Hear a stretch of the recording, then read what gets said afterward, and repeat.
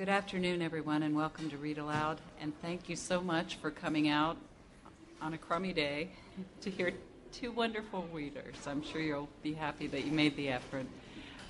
We've got two authors reading from their own work today. Jason Gray, who's from University Press, and he's just recently published a book that he's going to share some selections with us. And Reverend Susan Ritchie, who's got some of her own essays that she's going to read for us. So I invite you to move forward. It can be a little noisy towards the back, and there's plenty of seats up front. So thanks so much for coming.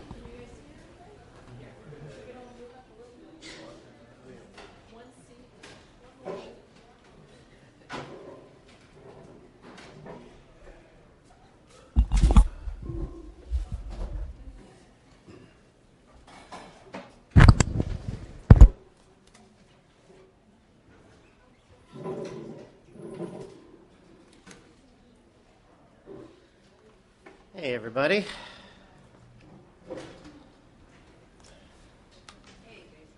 Hey, Yeah. I'm Jason Gray. I'm going to read some poems from my book, Photographing Eden, which was just released from our neighbors to the south at Ohio University Press in Athens.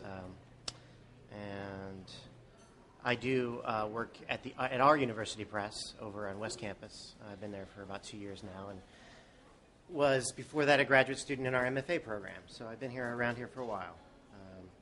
And some of these were written in the program. So this is a product of a lot of my time here. All right. A field guide to the dark. Splice together both ends of the same wire.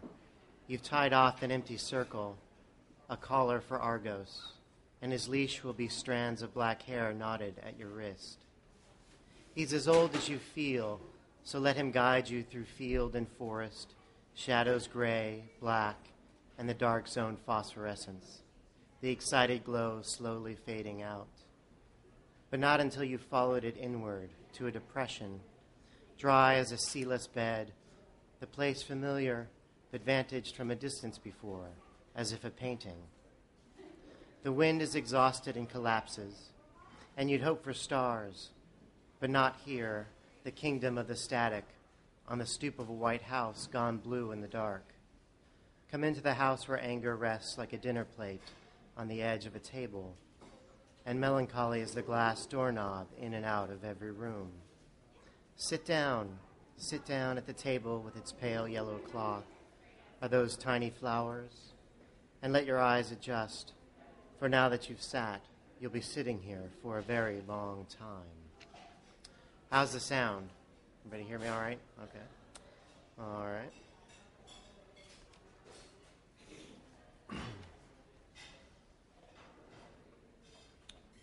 Running with my father.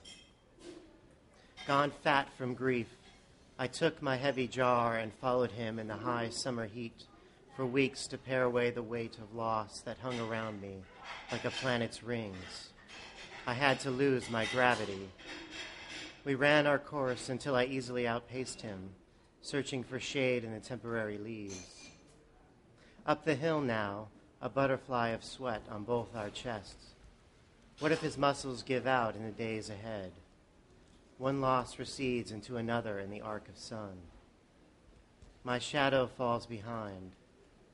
With invisible thread, I'm pulling him to the finish, where ticker tape flies through the air as if it had no end.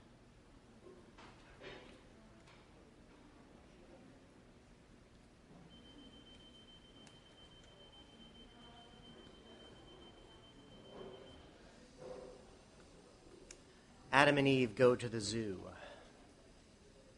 It is Adam who stops at the front gate, even though it's open and held back.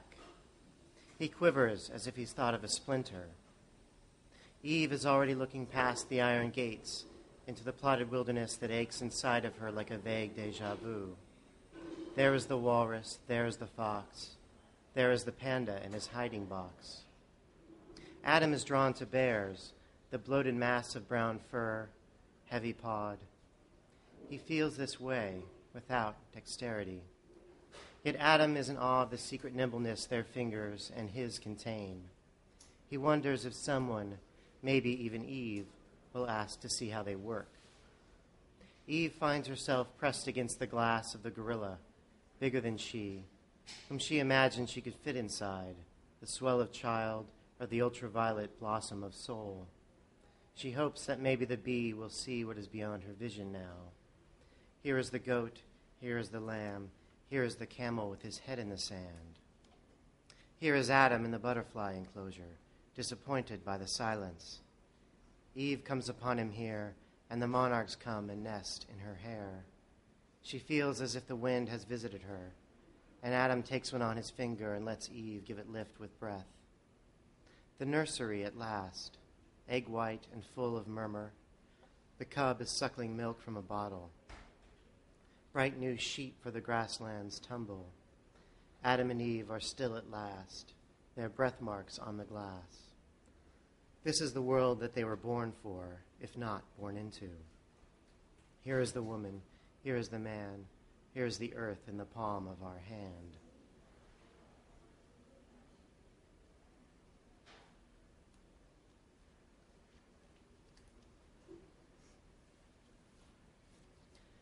Letter to the Unconverted. And what would you say if I told you the deer had spoken? Two animals, we were face to face in the wood and stopped each other dead in the last light of day. The cold coming down the hillside, descending as ash that would preserve us like this. Clay jars that could crumble at the lightest push. Here in this moment or the next, that haven of the already dead. Crumbling in a flash of powder, still too late to catch the spirit escaped, wild and full of unknown sound, virgin language to the eager ear, beautiful unearthly distance unwound. What would you say if I told you this? The light detached like a ghost, expanded before it broke with bark and dirt, and watched the two of us solidify. What would you say? The deer spoke.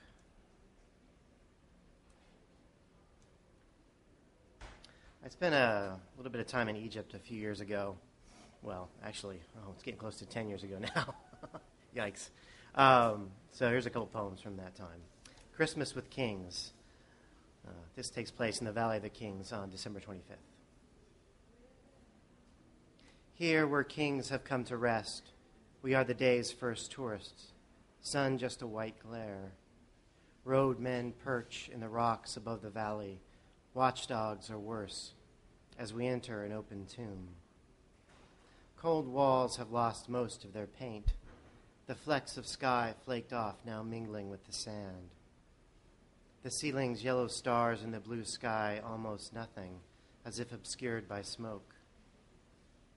The way to heaven was through the earth, the kings all knew, surrounded by gifts, wrapped in cloth, wanting safe passage in their human way from the old dispensation into the new. Christ knew it too, would wrap himself in skin and hide himself inside himself, and only after burial could he be raised. The sun through the shaft is seen the whole way back. I'm hoping for others when we reach the top, expecting terror from the watchers, thieves, shepherds, angels, depending on the story this turns out to be. They've disappeared, which leaves us in doubt and sleeved in dust from kicked up wind. More tourists move in and out of open tombs.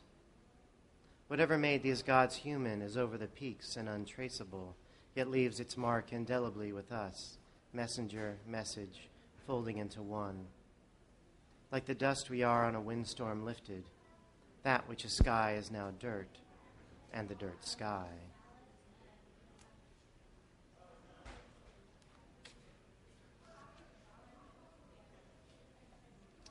This takes place just across the river at Luxor Temple. The little Sphinx. With his semi-automatic machine gun, he waves me over. He's a tourist policeman, but it's still a gun. He leads me through an arch, around a corner to some antechamber guidebooks don't remember. Arabic to me is a lizard that darts behind the rocks. I'll never catch it. And his English is a mix of McDonald's and Miami Vice. He points to a statue of a sphinx the size of a German shepherd, though it's possible, I'm being told, to get down on my knees. But really, he is playing the tour guide and wants me to shoot it with my camera, and so I do. He smiles. I hand him 5 Egyptian pounds baksheesh. He hands me back my life. How American to be afraid, to make him someone who would kill. Or maybe it's only human to think we are our own most impending danger, we who know the desert mirage and still walk toward it. I wonder if the Sphinx will bark its question and make me answer for myself. What are 2 legs at noon good for if not to go somewhere else and know that somewhere else? Though this keeper of an alleyway was tossed in a corner of a ruined temple, it's still a kind of crossroads here, 2 languages looking for a way to pass each other without first reaching for a sword. We have done little to quell the Sphinx's anger. He must still want to crack his stone encasement, stretch his jaw, and tear us savagely.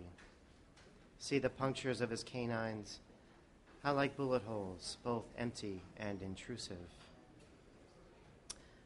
I always forget to mention, before I read that poem, that the word baksheesh, which may not be familiar, is an Arabic word. It basically means, well, in some contexts, bribe or tip, for a service performed. I don't know if anybody's watching or has watched that Planet Earth series on the Discovery Channel, but I just watched one of the episodes yesterday, the mountains one, and they had, for the first time, caught a snow leopard on video, which they had never caught before, and it's magnificent. It's actually chasing down some kind of deer, and it's pretty amazing. I really like snow leopards. I had written this poem about them a long time ago, so here we go. The Snow Leopard in the Metro Toronto Zoo for Paul Strong. He pads on grassy banks behind a fence, with measured paces slow and tense. Beyond his cage, his thoughts are sharp and white. He lives a compelled anchorite. A solid ghost gone blind with all the green. He waits and waits to be unseen.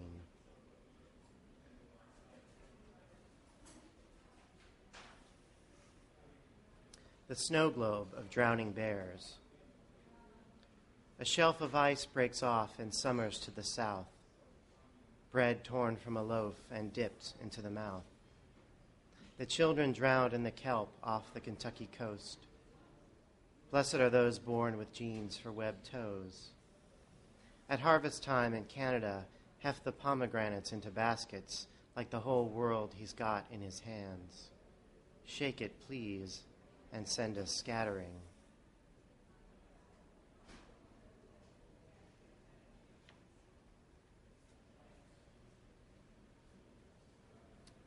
Bear. Along the trail, I drag my shadow behind me as the sun burns into my forehead. The woods of Virginia do not move, except everywhere, slowly. Ahead, the stillness is the same. Even the trees are bending with the weight of air. I've walked for miles and yet seen nothing. No scurryings, only wind howls at cliff edges, where stunted pines like suicides look down. Down into the valley, the light dulls. What's left luminous is the moss in shadow. And in the river basin, among the deadfall, scruff sparks in the brush and out comes a bear, running into the woods. I stand amazed, like darkness exposed to sunlight, an empty bowl to water. The footbeats leave their echoes.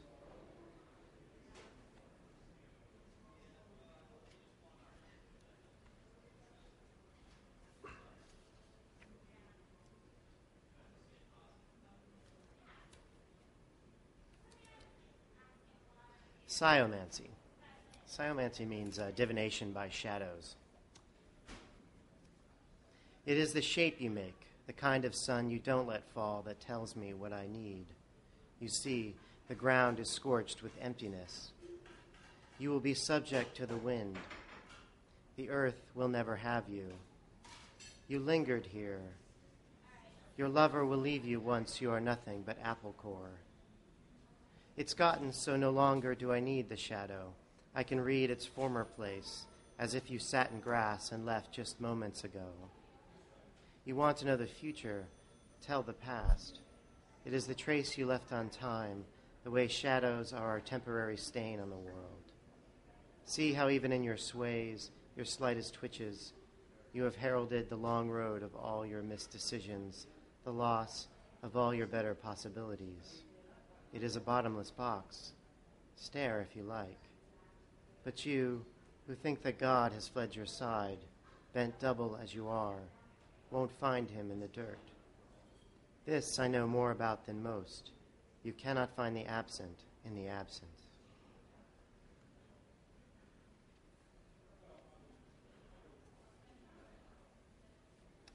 The Nature Trail. There's a epigraph here. The Eden Historic Park welcomes all visitors between hours of 7 a.m. and dusk. There is convenient parking located next to the park headquarters and gift shop. Our ranger angel is always on duty at the gate to answer any questions you might have and to point out a few sights to see along the way. Catch him on the right day, and he might show you his antique sword. Starting from the gate, there's a slight upgrade where you'll encounter one, a dead fig tree, the branches splayed in a gesture of combustion. Further on, the path winds past a field of scree and down to the spring, too, from which are drawn 4 rivers, Gihon, Tigris, and Euphrates, and dry Pishon. Too much was taken quenching oil fires. Too late our minds divine what fate sees in its telescopic view. The waiting choirs of trees project to 3, the naming stone, where Adam's choirs were filled with every appellation he fired in the kiln of his brain, the animals lined and blessed with his decree. The trail leads upwards to the highest rise in the park. See how the path to a circular grove, 4, where the sunlight falls slantwise on 2 trees, 5, the tree of life, which wove its roots with 6, the tree of knowledge of good and evil, but strove somehow to separate, and so it grew at an angle, and for years the wood has leaned away as if its sister's taboo were a lit match.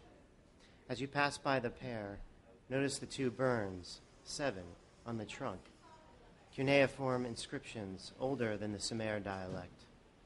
Deciphering the swarm of wedge-shaped letters has been difficult. We think the triform marks are those for A plus E. However, in academic circles, the tumult that romantic notion sparked began to sever several ties between the park and the field of linguists, clever though it may be.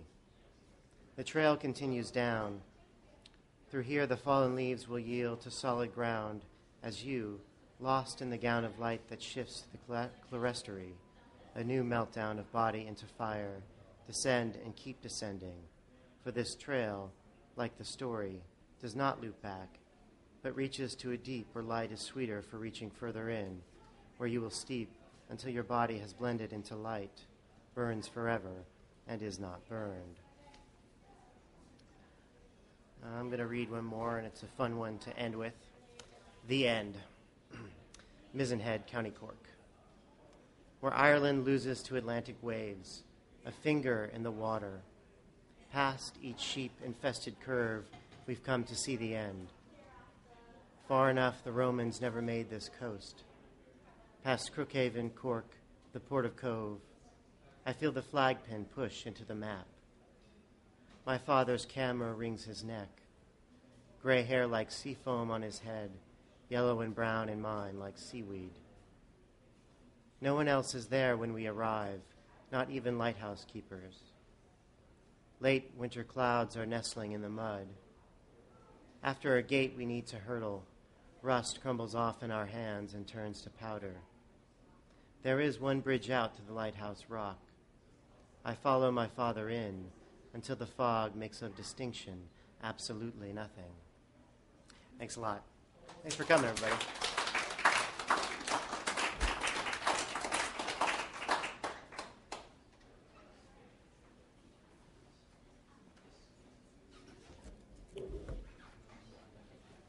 I have brought you 2 essays from a collection in process. The first is called But Enough About Me. I've been waking up at night thinking about one of those frightening studies about the concentration of germs in public places. I made a sacred vow to myself to never, ever read these, but this one caught my eye. It was about the filthiest stall in public restrooms. Almost without fail, it is the one a third of the way into the room that is the most used and apparently, therefore, the most germ-riddled. It was the psychology behind this finding, not the microbiology, that really caught my attention. Apparently, most of us walk into the bathroom and decide not to use the first stall because we think that is what most people will do. So we pick a stall a third of the way back, imagining in this way that we are outsmarting everyone. Regrettably, it proves to be exactly this delusion about our uniqueness that makes us exactly like everybody else. The psychologist Daniel Gilbert has recently published a summary of the research on human happiness that describes the same phenomenon. He was specifically interested in whether or not we know what makes us happy. The short answer is we do not. For one, we tell ourselves stories about what makes us happy. We think that we are happier at home than on the job, but if you ask people at random intervals throughout the day to record their mood, without fail, people report the highest levels of happiness when they are at work. But he also explained the complications that arise when we make decisions about what will make us happy in the future. If I clean the house now, then I will be happy later when I am sitting on the couch, relaxing and admiring my clean home, glad to have gotten that chore out of the way. But the problem is it never works out like that. My future self is actually an ungrateful bitch who doesn't remember at all the sacrifices that I have made for her. And because she and I have such a poor relationship, more often than not, I will be wrong about what will please her. I hate her, this selfish future version of me, but I can't stop trying to serve her. But for all this negativity, Dr. Gilbert does offer one surefire way of determining whether or not a decision we make now will make us happy. All we have to do is talk to someone who has made a similar decision in the past and ask them how they feel. Chances are we will feel the same way. But wait, there's a hitch. Dr. Gilbert says that even if we have this conversation, we will not accept that our feelings will be the same as our friends. Why? Because again, we are terminally unique. Our feelings and our reactions to the world will be essentially different from those of other people.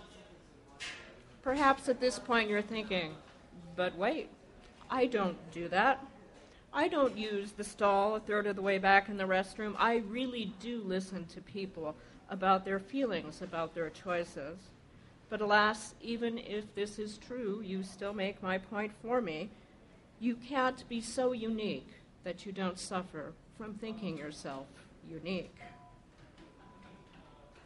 We do believe this. We believe that our inherent human worth and dignity is tied up with what makes us individuals. We believe this so strongly, it is one of the first lessons that we pass on to our children.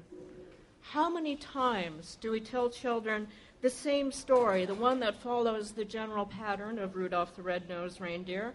You know this. There's some young animal who is lonely and miserable because he is not included in his peer group because of some distinctive quality. For Rudolph, his red nose, that makes him stand out as odd. Then after a series of improbable and highly contrived events, in the case of the Rudolph story, what was apparently Santa's first experience dealing with winter weather, after this complicated event, the identifying characteristic that was once ridiculed now takes on the power to save the entire community. The young animal is now accepted and beloved by all, not in spite of, but for his oddity. I've encountered the same story about little girls, about little boys, about fruits, and my favorite about a penguin named Tacky, who is not accepted by his peers because of his habit of saying strange things loudly. Until, wait, One day, men hunting the colony turn away because they meet Tacky and decide that he's so strange he's not a penguin, and therefore there were no penguins around to hunt. What if none of this is true? What if it's not our differences that give us a place in the human family? What if it's everything we have in common?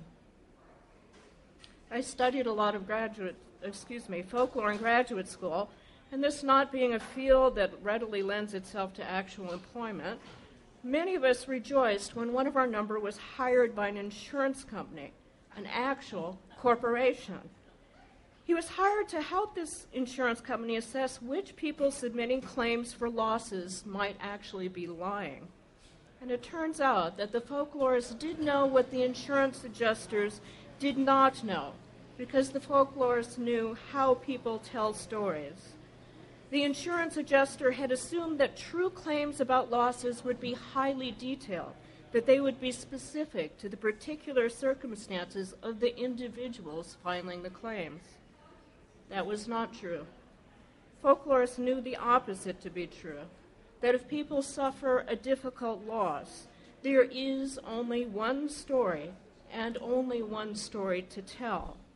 I've lost everything, but I still have the people I love. I have the company of the people I love. That's plenty enough about me. Second essay is called Everything Spins. Every piece of matter spins through time, from the electron to the largest galaxy and everything within it. Even black holes spin, leaving behind them whirls of distorted time and space. And spin, so do we, through the seasons, through our lives, through our minds. In my dreams, images from the past and present arise and mingle and become one single spinning top, twirling so fast the edges blur and become one. When I wake in the morning, I spin again, caught between consciousnesses. As my day starts, the spinning accelerates. As I move between separate and even conflicting demands on my time, my attention, and my care. Why do I hate the spinning? In Hinduism, the world is both created and destroyed through the spinning dance of Shiva. With each twirl of his dance, the known world is annihilated and yet also recreated anew in every minute. But within the context of our American culture, spinning is a bad thing. We spin our wheels. We tend to think of spinning, which could be described as a kind of angular momentum, as a lack of momentum, because here the only momentum that matters is forwards. Here we imagine that creation is not something that happens every second and which is infinitely renewable, but something that happened once, a long time ago, and will someday come to an end. In this way, we have made an enemy of time itself. The New York Times did an interesting survey of self-help books a few years ago, where the reviewer had noticed that almost all the authors publishing books around the time of the New Year suggested that if we were going to be successful and happy, we needed to change our relationship to time. The problem was they were equally divided between those who felt we have to speed up and those who feel that we have to slow down. The first set of authors was convinced that if we don't slow down, we will kill ourselves, lose touch with our families, and forget who we really are. The second set was convinced there are plenty more seconds to the day that could and should be sacrificed to the gods of productivity. Just consider the titles. On one hand, In Praise of Slowness, No More Stress for Good, and The Lazy Way to Succeed, How to Accomplish Everything While Doing Nothing. Really, these are real titles. The author of the book In Praise of Slowness suggests that we need to take off our watches and leave home anything that beeps. He urges his readers to take up a slow hobby like gardening or knitting, and he suggests that each and every day we strive harder and harder to do less and less. Any irony about striving really hard not to work so hard is completely lost on this author. But on the other hand, getting things done quickly, zen in a hurry, and stress for success. The author of Stress for Success was my favorite. He asserts that people who stop to smell the roses have a pathologically low sense of self-esteem, the only suitable expression of self-esteem being, of course, ambition.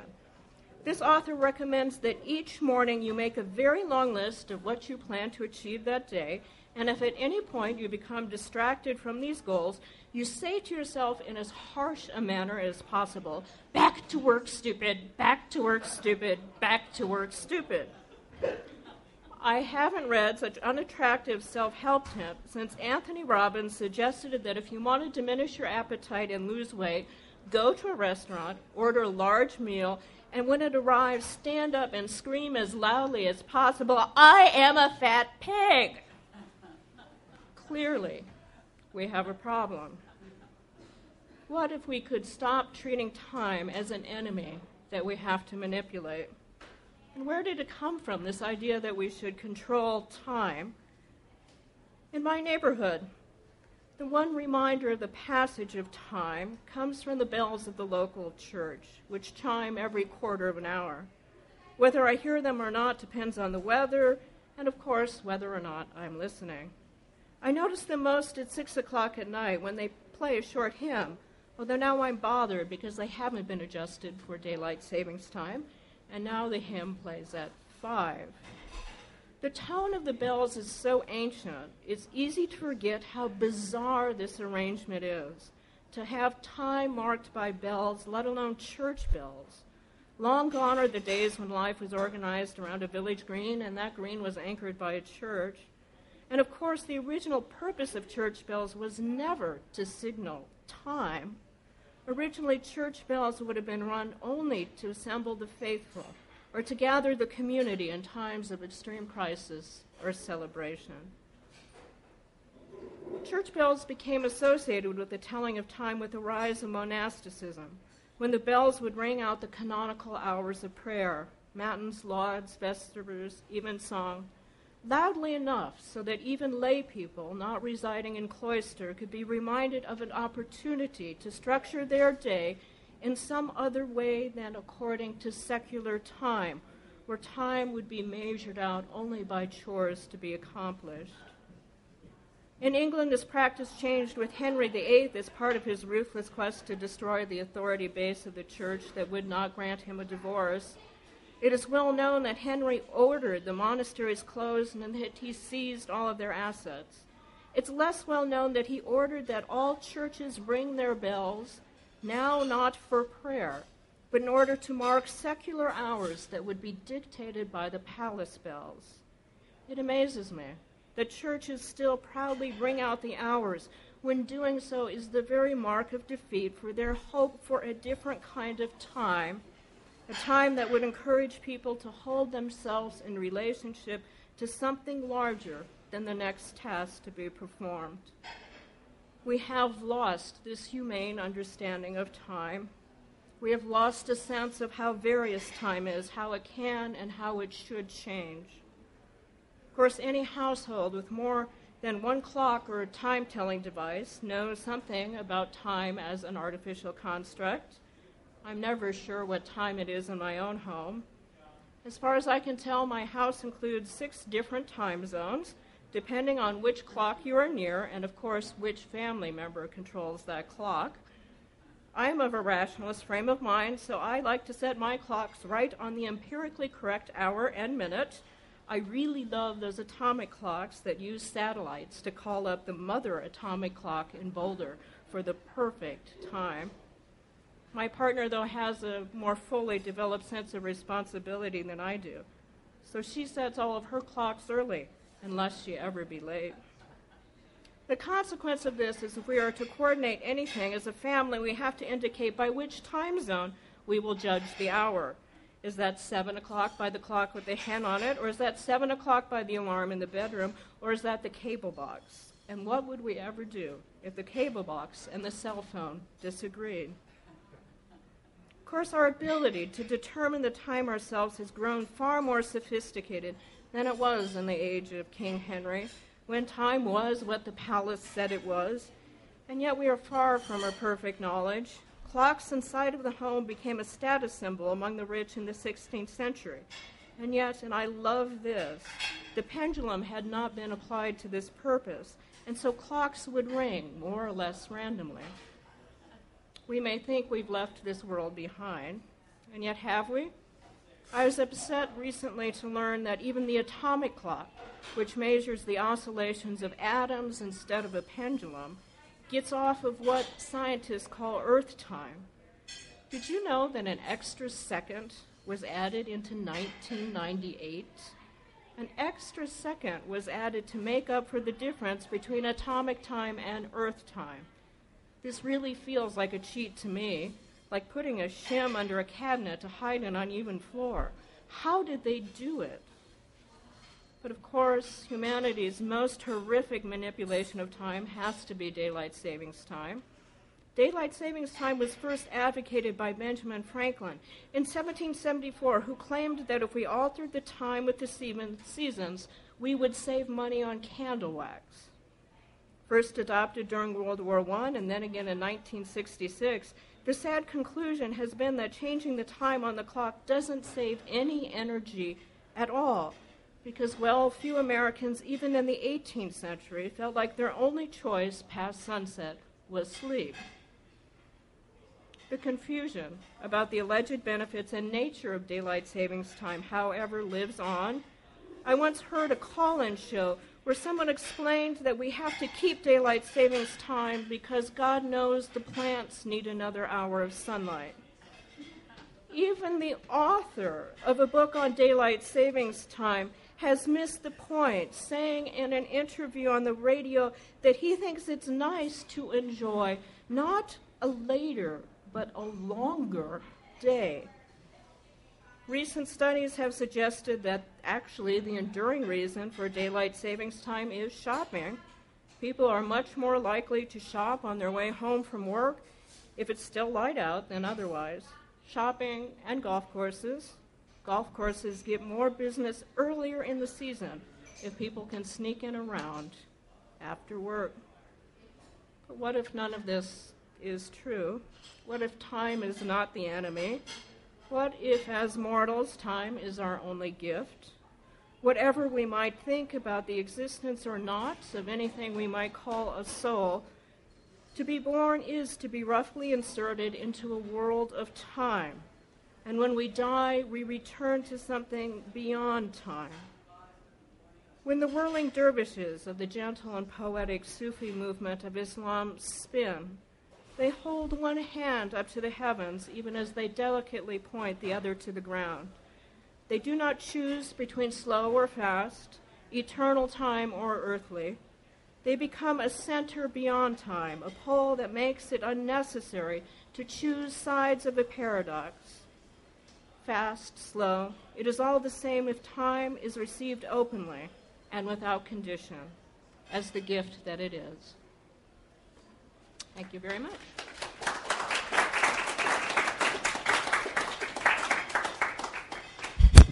Thank you, Susan, and thank you so much, Jason, for sharing your writing with us. Thanks to all of you for coming out. We're here every week from 3 to 4, and there's bookmarks on the back table if you'd like to look at our website and see what's coming up.